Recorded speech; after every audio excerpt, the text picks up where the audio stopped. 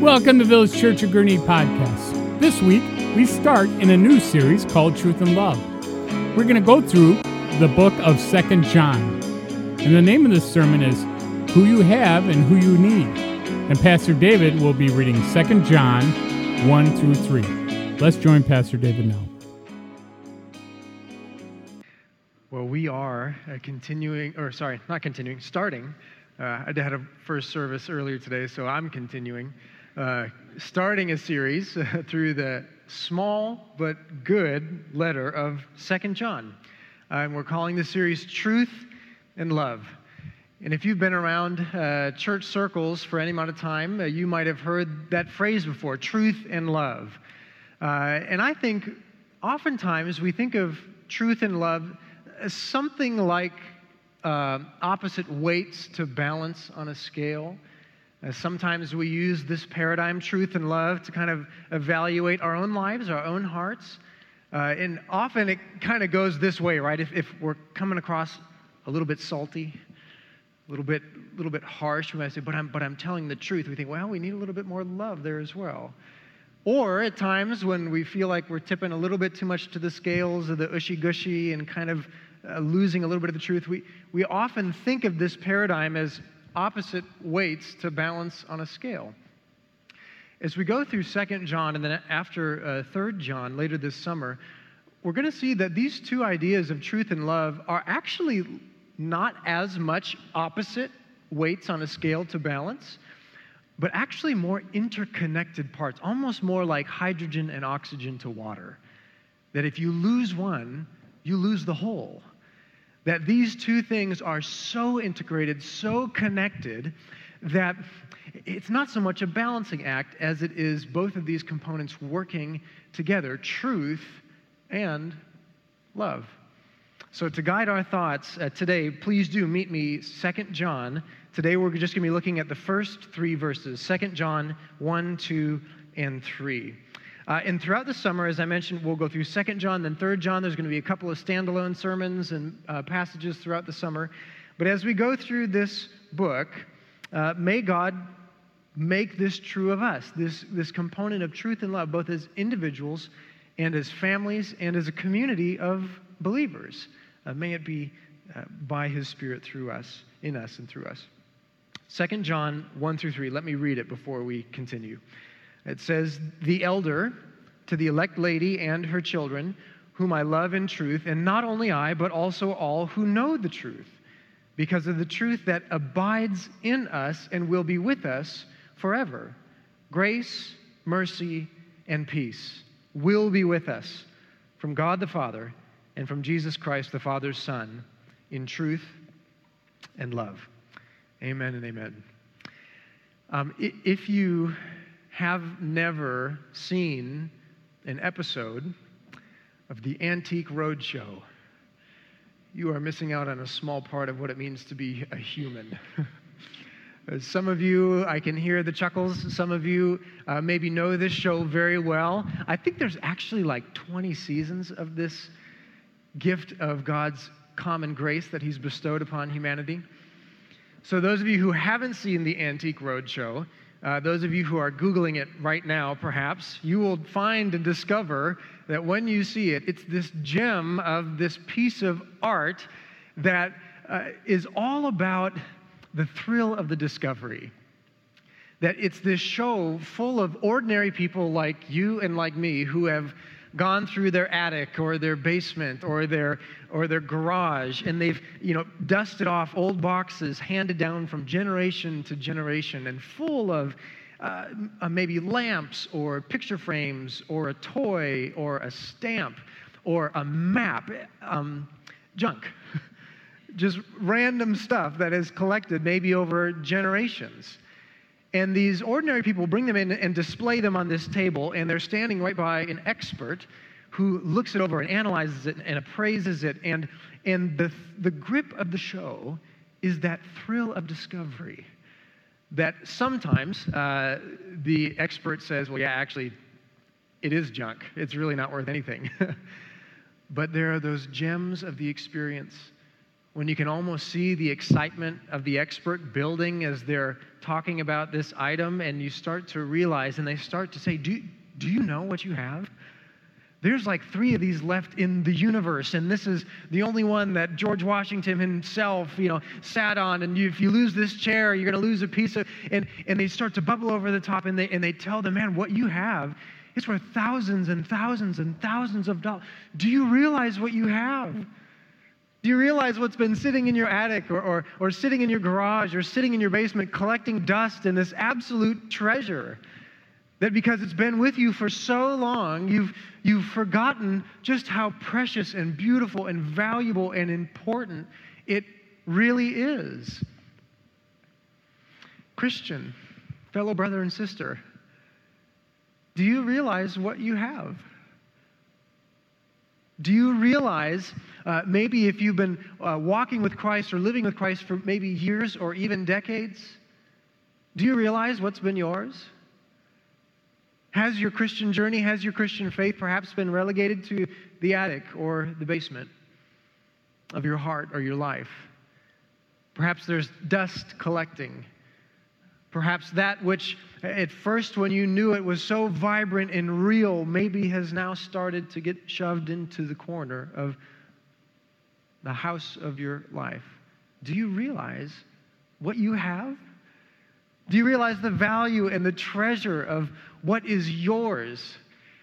2 John, these first 3 verses remind us, they show us, and they not only show us the value of what we have in Christ, but they show us what the implications are for our life. And these first couple verses will go to show us that in Christ, dear Christian, you are in truth embodied and love incarnate. That's who Christ is. He is truth himself embodied, come to us, and love incarnate. And by being in Christ, in those 2 small words, in Christ, we have a summary of the message of the gospel. That our faith truly is being united to him, connected to him by faith. And because we are in him by faith, we are in truth embodied and love incarnate. Look at the first 2 verses. The elder to the elect lady and her children, whom I love in truth, and not only I, but also all those who know the truth, because of the truth that abides in us and will be with us forever. And real quick, that first clause, the elder to the elect lady and her children. Who is speaking and who is listening? Who's writing this letter and who is receiving this letter? The elder is most likely a reference to the Apostle John himself. The similarities between 1 John and 2nd and 3rd John, the different themes that are carrying over, seem to indicate that this is another letter written by the Apostle John. And he writes to the elect lady and her children. Now, the listener is actually probably not an individual and her biological children. The listener is actually probably a community of Christians, a church, and children being those of the family of faith. All throughout the Bible, God often refers to his people, and specifically in the New Testament, the church as a bride or a wife or a woman. The bride of Christ, she has been bought and chosen by God. We are married into the family of faith, that he is the bridegroom, we, the Christian community, are the bride. Also, throughout this letter of 2 John, the recipients are often addressed in the plural, seeming to indicate that this elect lady, elect being one of the ways in which Christians are identified, that we have been chosen by God, that we have been elect of him by sheer and utter grace, to the elect lady and her children. Throughout the letters of 1st, 2nd, and 3rd John, specifically, we've seen it already in 1 John, that children often refers to Christians, those who are children of God. So here we have this letter of John written to this community of believers, this church, and all that is in them. And see what he writes. Those whom I love in truth, and not only I, but all those who know the truth, because of the truth that abides in us and will be with us forever.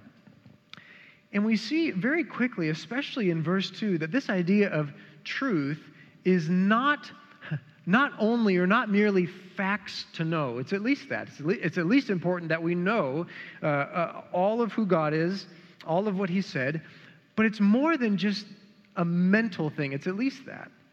It's more than facts to know, but it's actually a person to know. That truth itself has been embodied to us. It's the wholeness, the all-encompassing nature of who Christ is and what he said and who God has revealed himself to be through his Son. Pilate asks the famous question in the Gospel of John, what is truth? Remember that question? And Pilate asks that, perhaps not realizing the profound irony of that question being asked to Jesus. What is truth? Perhaps not knowing that 4 chapters earlier in the Gospel of John, Jesus has already said, I am. I am the truth. I am the way, the truth, and the life. Undoubtedly echoing back to the book of Exodus. Remember when Moses in the burning bush experience, Moses said, well, who are you? Who should I say sent me? God says, I am that I am. The fullness of reality, the fullness of truth. God is, period. And along comes the second member of the Trinity, Jesus Christ. What is truth, it is asked. Jesus has already answered, I am the truth. And we see that this question, what is truth? And Jesus saying, I am truth. Catch this profound human need and divine solution that you and I are actually longing for. Because all humanity, all of us, individuals, societies, all humanity has a God-sized need to know truth, to find ultimate reality, to find our ultimate meaning and purpose and identity. This is a human need of every single one of our souls. And sometimes when we think about finding truth or discovering truth, sometimes our mind, our imaginations go to maybe a large stack of dusty books of world religions and people scouring through them looking for truth. Sometimes your imagination might go to someone hopping on a plane and backpacking around Asia, looking for truth. And for some of you, that actually might have been your story. I know that for some of you, maybe it was a journey of being confronted with, all these different religions, and you had searched through them and ultimately found Jesus. Some of you, that's your story. For others of you, you might say, that's not my experience. I've never traveled the world in search for truth. I never did get a big stack of books to look through for truth. But I can encourage you, and I can show you that we are all looking for truth nonetheless, because we're all trying to answer those questions of what's my meaning? What's my purpose? Am I valued? Do I have value? If yes, where do I find that? What's my identity? And those are all questions that all society, religious or not, is looking to find. Sometimes we'll put our meaning and purpose and value in our work or our career or our credentials or what we do. Kind of what we do becomes who we are, that we're not just going to work to provide for our families and to use our gifts to bless the world. We're going to work to prove ourselves. We're going to work to build our purpose and identity. We're going to work because we want to know that we make a difference. That's meaning. That's us searching for an all-encompassing truth and reality that our heart needs to tap into. We have this need of meaning and purpose. Sometimes we look for our identity, maybe in sexuality. Maybe you're looking for identity in a role that you play in your family, maybe mother or father or grandparent or uncle or aunt. Maybe you're building your identity off popularity or who you know or who knows you, the circles that you run in. Do you realize underneath all of that, whether very religious or not religious at all, underneath all of that pursuit of the human heart is a deep soul need to find and tap into ultimate reality. Friends, in that search for an all-encompassing purpose, an all-encompassing meaning, an all-encompassing truth and reality and identity, realize that is found in an all-encompassing person, an all-encompassing Savior. That truth is not so much something, but it's someone. It's Jesus. That he is, that's why this language in verse 2, because of the truth that abides in us, the truth that will be with us forever. That in this search, may you find what you have been searching for in him, in Christ. And if I'm speaking to you today and you would not identify as a Christian, and you would say, actually, I am on that search, would you see that this is a truth that is actually already pursuing you? Maybe the journey of either being in this place, or if you can hear my voice wherever you might be listening to this message, maybe you can even trace back the ways in which truth, Jesus Christ, has already been pursuing you up until this point. And for those of you who are already Christians, already believers, as you look back on your story and your testimony, you realize and you start to see that the words of the song are true of you, that I sought the Lord, and afterward I knew he moved my soul to seek him, seeking me. It was not I that found no Savior true. No, I was found of thee. That when we come to Christ, we look in the rearview mirror and we realize that Christ has been pursuing us much longer than we may have realized. This is a truth embodied, that Christ came to this earth, from heaven to earth, that he might pursue out of love you and I. And this truth is not just a truth that is pursuing us, and that itself is reason for praise. But fellow Christians, fellow believers, this is a truth worth sharing. It's a truth we have to share. It's a truth we're compelled to share. It's a truth that we've actually been commanded to share, that we've been made God's witnesses, that God has a mission, and we, the church, are called to live out that mission in the world. We've been tasked with the role of ambassador and missionary in our own circles, in our own spheres of influence. It's a truth that we're called to share.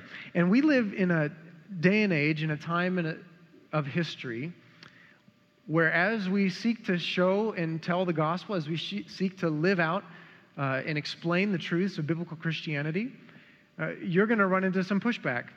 That's not new to this historical moment. That's been true since the beginning of time.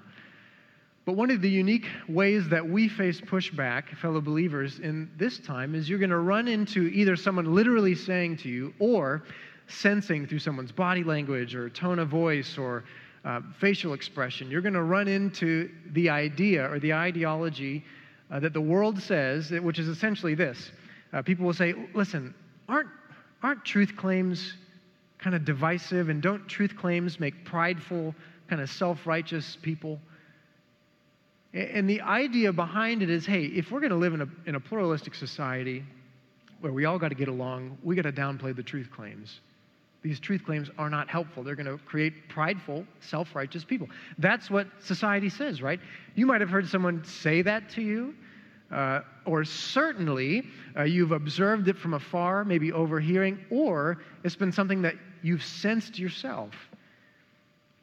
And because of this world that we live in, there is a temptation for us as believers to kind of mute our witness, to kind of fade into the background. Because we know if we share the truth of the gospel, that's going to fly in the face of what society says. Society says that's going to be harmful to do. So how are we supposed to make sense of this? How are we supposed to make sense of whether someone asks you that or you sense that? Don't truth claims make divisive, prideful, self-righteous people? One of the ways that was very helpful for me to kind of make sense of that, or make sense of our response to that, is to see the qualitative difference.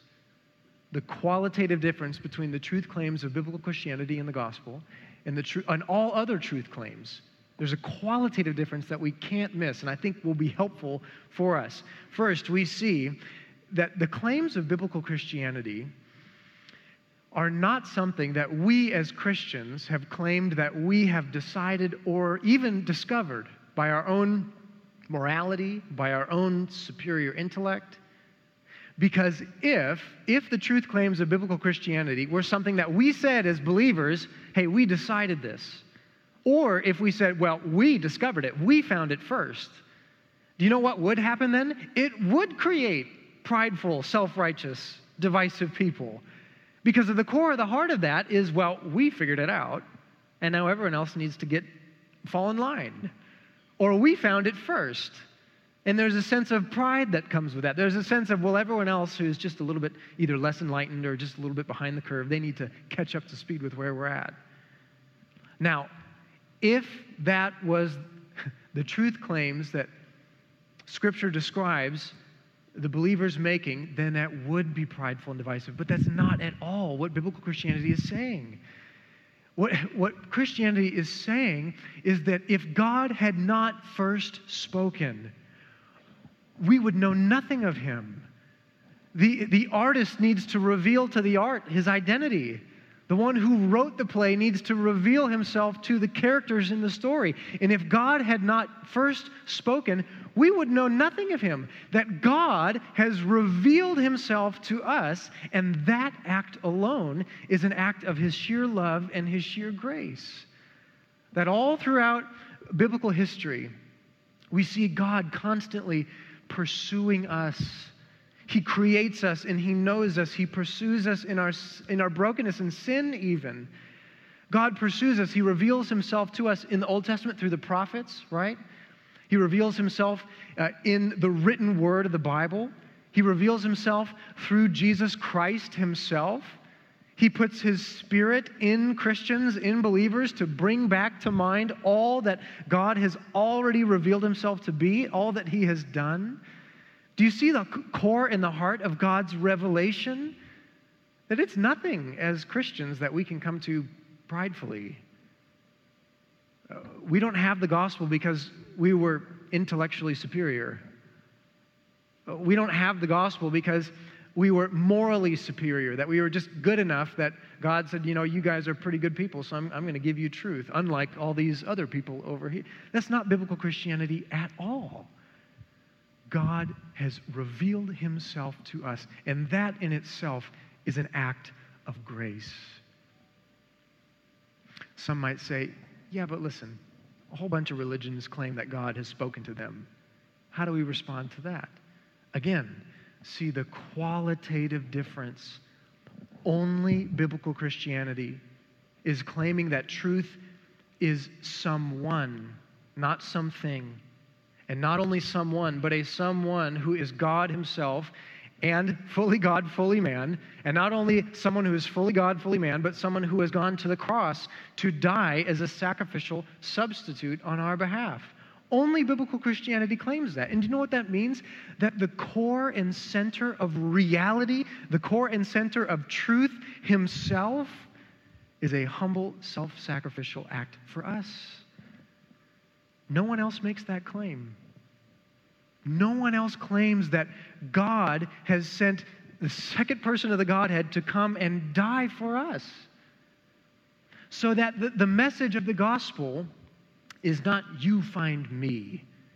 And those who just happen to reach enlightenment, those who just happen to be morally superior or intellectually superior, they'll make it. That's not the message of the gospel at all. God doesn't say you find me and then watches us try. He finds us. He reveals himself to us, and he goes all the way to the point of death to do it. And that creates in us, it kills in us, if I could say, it kills superiority, which gives way to humility. And it kills this idea that to share the truth that we've got to make some sort of self-asserting power claim. Instead, the biblical gospel produces in us not a heart of self-assertion, but self-sacrifice. That we die for others because the center of the truth of the gospel is someone who has died for us. Do truth claims create prideful, divisive people? The gospel shouldn't. And if we do find that pride, fellow believers, if we do find that pride and divisiveness and self-centeredness in our hearts, it's because we're out of step with the gospel. That the deeper and deeper and deeper we go into the gospel, we see the opposite of superiority or pride or divisiveness. We see a heart of someone willing to die. And friends, this is news. This is a truth that's pursuing you. And if you are in Christ, it's a truth worth sharing. And even in the gospel itself, we find both the motive and the manner in which to share the gospel, in which to share this truth. Is truth good enough that we cannot not share? And it gives us both the motive and the manner to do it. Let's first start with what the motive is not. There's kind of two equal and opposite ditches that we could fall into in the Christian heart of seeking to share the gospel. There's a moralistic way that we could come at sharing the gospel, which is a ditch to fall into. And that is coming from a motive and a heart of, I am right and you are wrong, so please fall in line with me. That's a moralistic way to approach sharing the gospel, because underneath it is, again, this subtle idea that how wonderful it is to be me, to have the truth that someone else is not quite up to speed yet. I'm right, you're wrong, fall in line. That's a moralistic approach to it. It's an approach that is kind of saturated in and through with pride. God doesn't call us to share the gospel out of that motive, out of that heart. But there's an opposite ditch that we can fall into, right? We cannot not, sorry, English majors, I know what I just did. We cannot not share the gospel because of this idea of kind of this, who's to say? Or there really is no truth. Because that logic actually implodes in on itself. That if we don't share the gospel because we're kind of saying in our heart, well, who's to say what truth is or isn't? Catch the irony of that statement. Who's to say? Well, actually, by asking or saying that or asking that, you're saying that you're the one to say. Or if you say, there are no truth claims, that's a truth claim. There is no absolute truth. That's an absolute truth claim. So the logic actually implodes in on itself. So we can't come at it pridefully. We can't throw up our hands and say, hey, listen, there's so many buffet options. Let's just stop even trying. The gospel provides a middle way, a different category altogether to give us the motive to share. And it gives us a motive of love. Because the gospel is not only something that you and I need, fellow Christians, not only something that you and I have, but it's something that the world needs. That if we are sharing the gospel because we had a huge need, a soul-deep, God-sized need that He has supplied and fulfilled and saved us, then when we share the gospel, we're sharing out of love. Have you noticed? We do this with all sorts of other things. If you get a new toy, a new car, a new watch, a new app, a new friend, and you love it, and it's incredible, and it's changing your life, you evangelize for it, don't you? The topic could be something totally different. Hey, how are you? Hey, have you seen my new phone? You should get one. We can't help but do it. Why? Because it has been so transformative, so helpful, so beneficial to us. We just start to evangelize. If the gospel, if Christ has truly transformed your heart and truly transformed your life, you won't be able to help but to share it, and not out of a heart of pride or superiority, but out of a heart of love. And this is why, if the gospel at its core is a message of grace, catch this, don't miss this. Someone spills a jar of pickles in the grocery store, clean up on aisle 4, someone comes and mops it out. If it's a really bad mess, something really bad happens, they send in, management. We got a big mess in aisle 4. It's more than pickles. It was something else. If it's a really bad mess, a really terrible thing, they send in corporate. The bigger the problem, the higher the authority that you need to solve the problem, right? Friends, do you realize that we, all of us, humanity, we are so broken, so lost. I am so messed up. This is what biblical Christianity claims. Cheery, isn't it? I am so messed up that it took God Himself to come fix it. This is not a solution that God, that clean up on aisle 4. No. God had to dispatch God to come and fix and heal and save me. And that, to the core of my heart, that humbles me through and through. So that when we share the gospel, We are affirming what Scripture already affirms of us. I am a broken person in need of a Savior. And then when we say, and so are you, it no longer is prideful, is it? Because we're saying, hey, you're just like me. I'm just like you. I'm looking at a mirror. We need a Savior. It's a grace that we needed, and it's a grace that the world needs. And if the world needs it, the gospel is like sitting on a cure to a terrible disease. To not share it would not be loving. So don't love people as a means to an end of sharing the gospel. One of the ways we love people is by sharing the gospel. It is by showing them truth. That in and of itself, it's an expression of love. You have what the world needs. And the gospel itself gives us a motive, a pure motive of love. And it also helps us to share with humility, knowing that if we were saved by grace, not our moral superiority, not our intellectual superiority, not by our pedigree, not by the family you were born in, not by the networks that you have, but all of God's grace, makes us humble, doesn't it? That when we share the gospel with others, they can sense in us the love with which we have been first loved with Christ. Share it. Because in Christ, you are in truth embodied and love incarnate. And fellow Christians, until you realize, until you see how broken the world truly is. Now, there's a temptation for believing. I'm just talking to Christians now, so if you're not a Christian, you can eavesdrop in. This is family talk. But Christians, there can be a temptation for us to see the brokenness in the world, what's happening on our news feeds, what's happening in interactions, what's happening in the world, and there can be a temptation to get mad at it, to just get mad, to just look at brokenness and get angry and bitter. If I can urge you, if I can plead with you, don't let your heart get hard toward brokenness. Let your heart get soft toward brokenness. Because until you realize that when you are looking at a broken world, you are looking at a mirror. The brokenness that you see out there is a mirror for who you and I are before Christ. And until we realize that, we will not be able to freely share the gospel with both love and humility. See it. Truth embodied, love incarnate, come for you. And if that is yours in Christ, do you know what you have? Do you realize what you have? Do you see the value? Do you see the implications of it? If that's true, then it is yours, grace and mercy and peace. If you are in Christ, grace and mercy and peace are yours. Look at verse 3. This is what it says. Grace and mercy and peace. See how creative I am with my main points?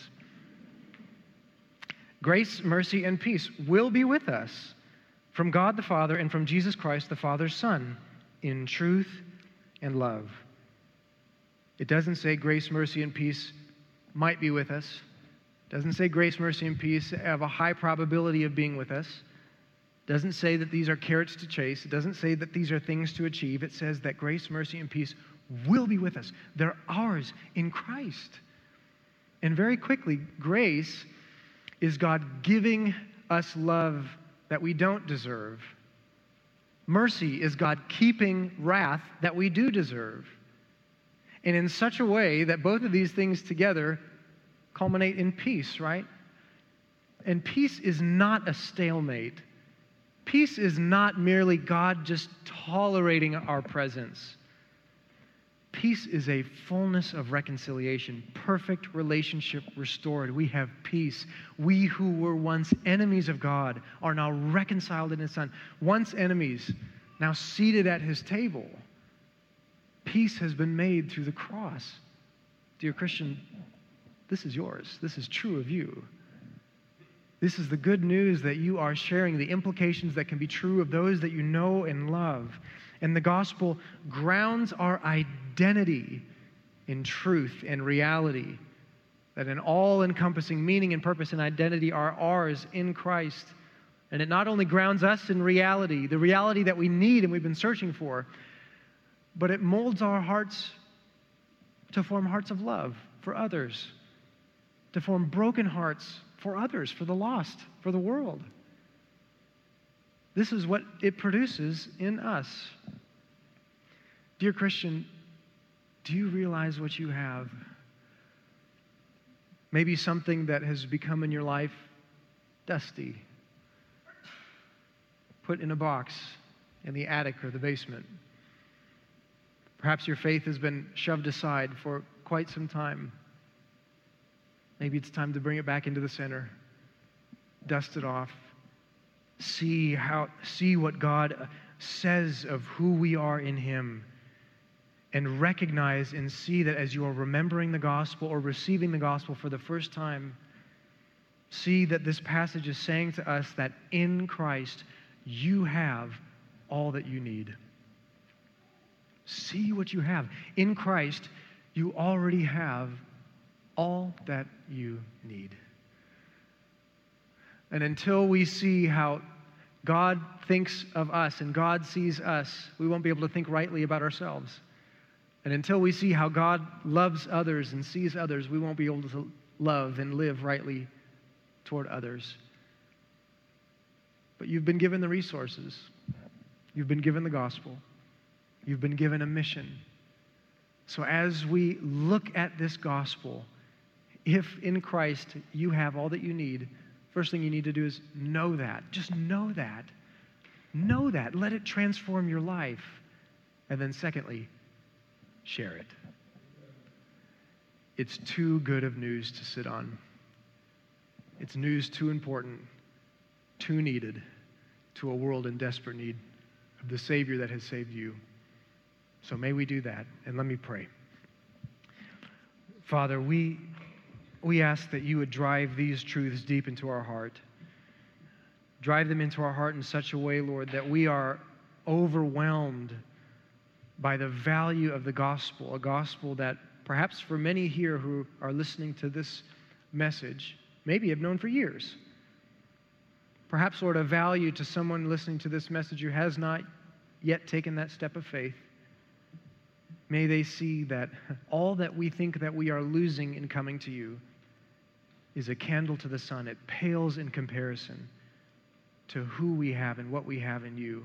So, Father, shape us by this truth. Shape us by your Son. And we pray this in your name. Amen. Thank you for listening to Village Church of Gurney's podcast. If you would like to know more about Village Church, you can go to our Facebook page under Village Church of Gurney, or go to www.vcgurney.org.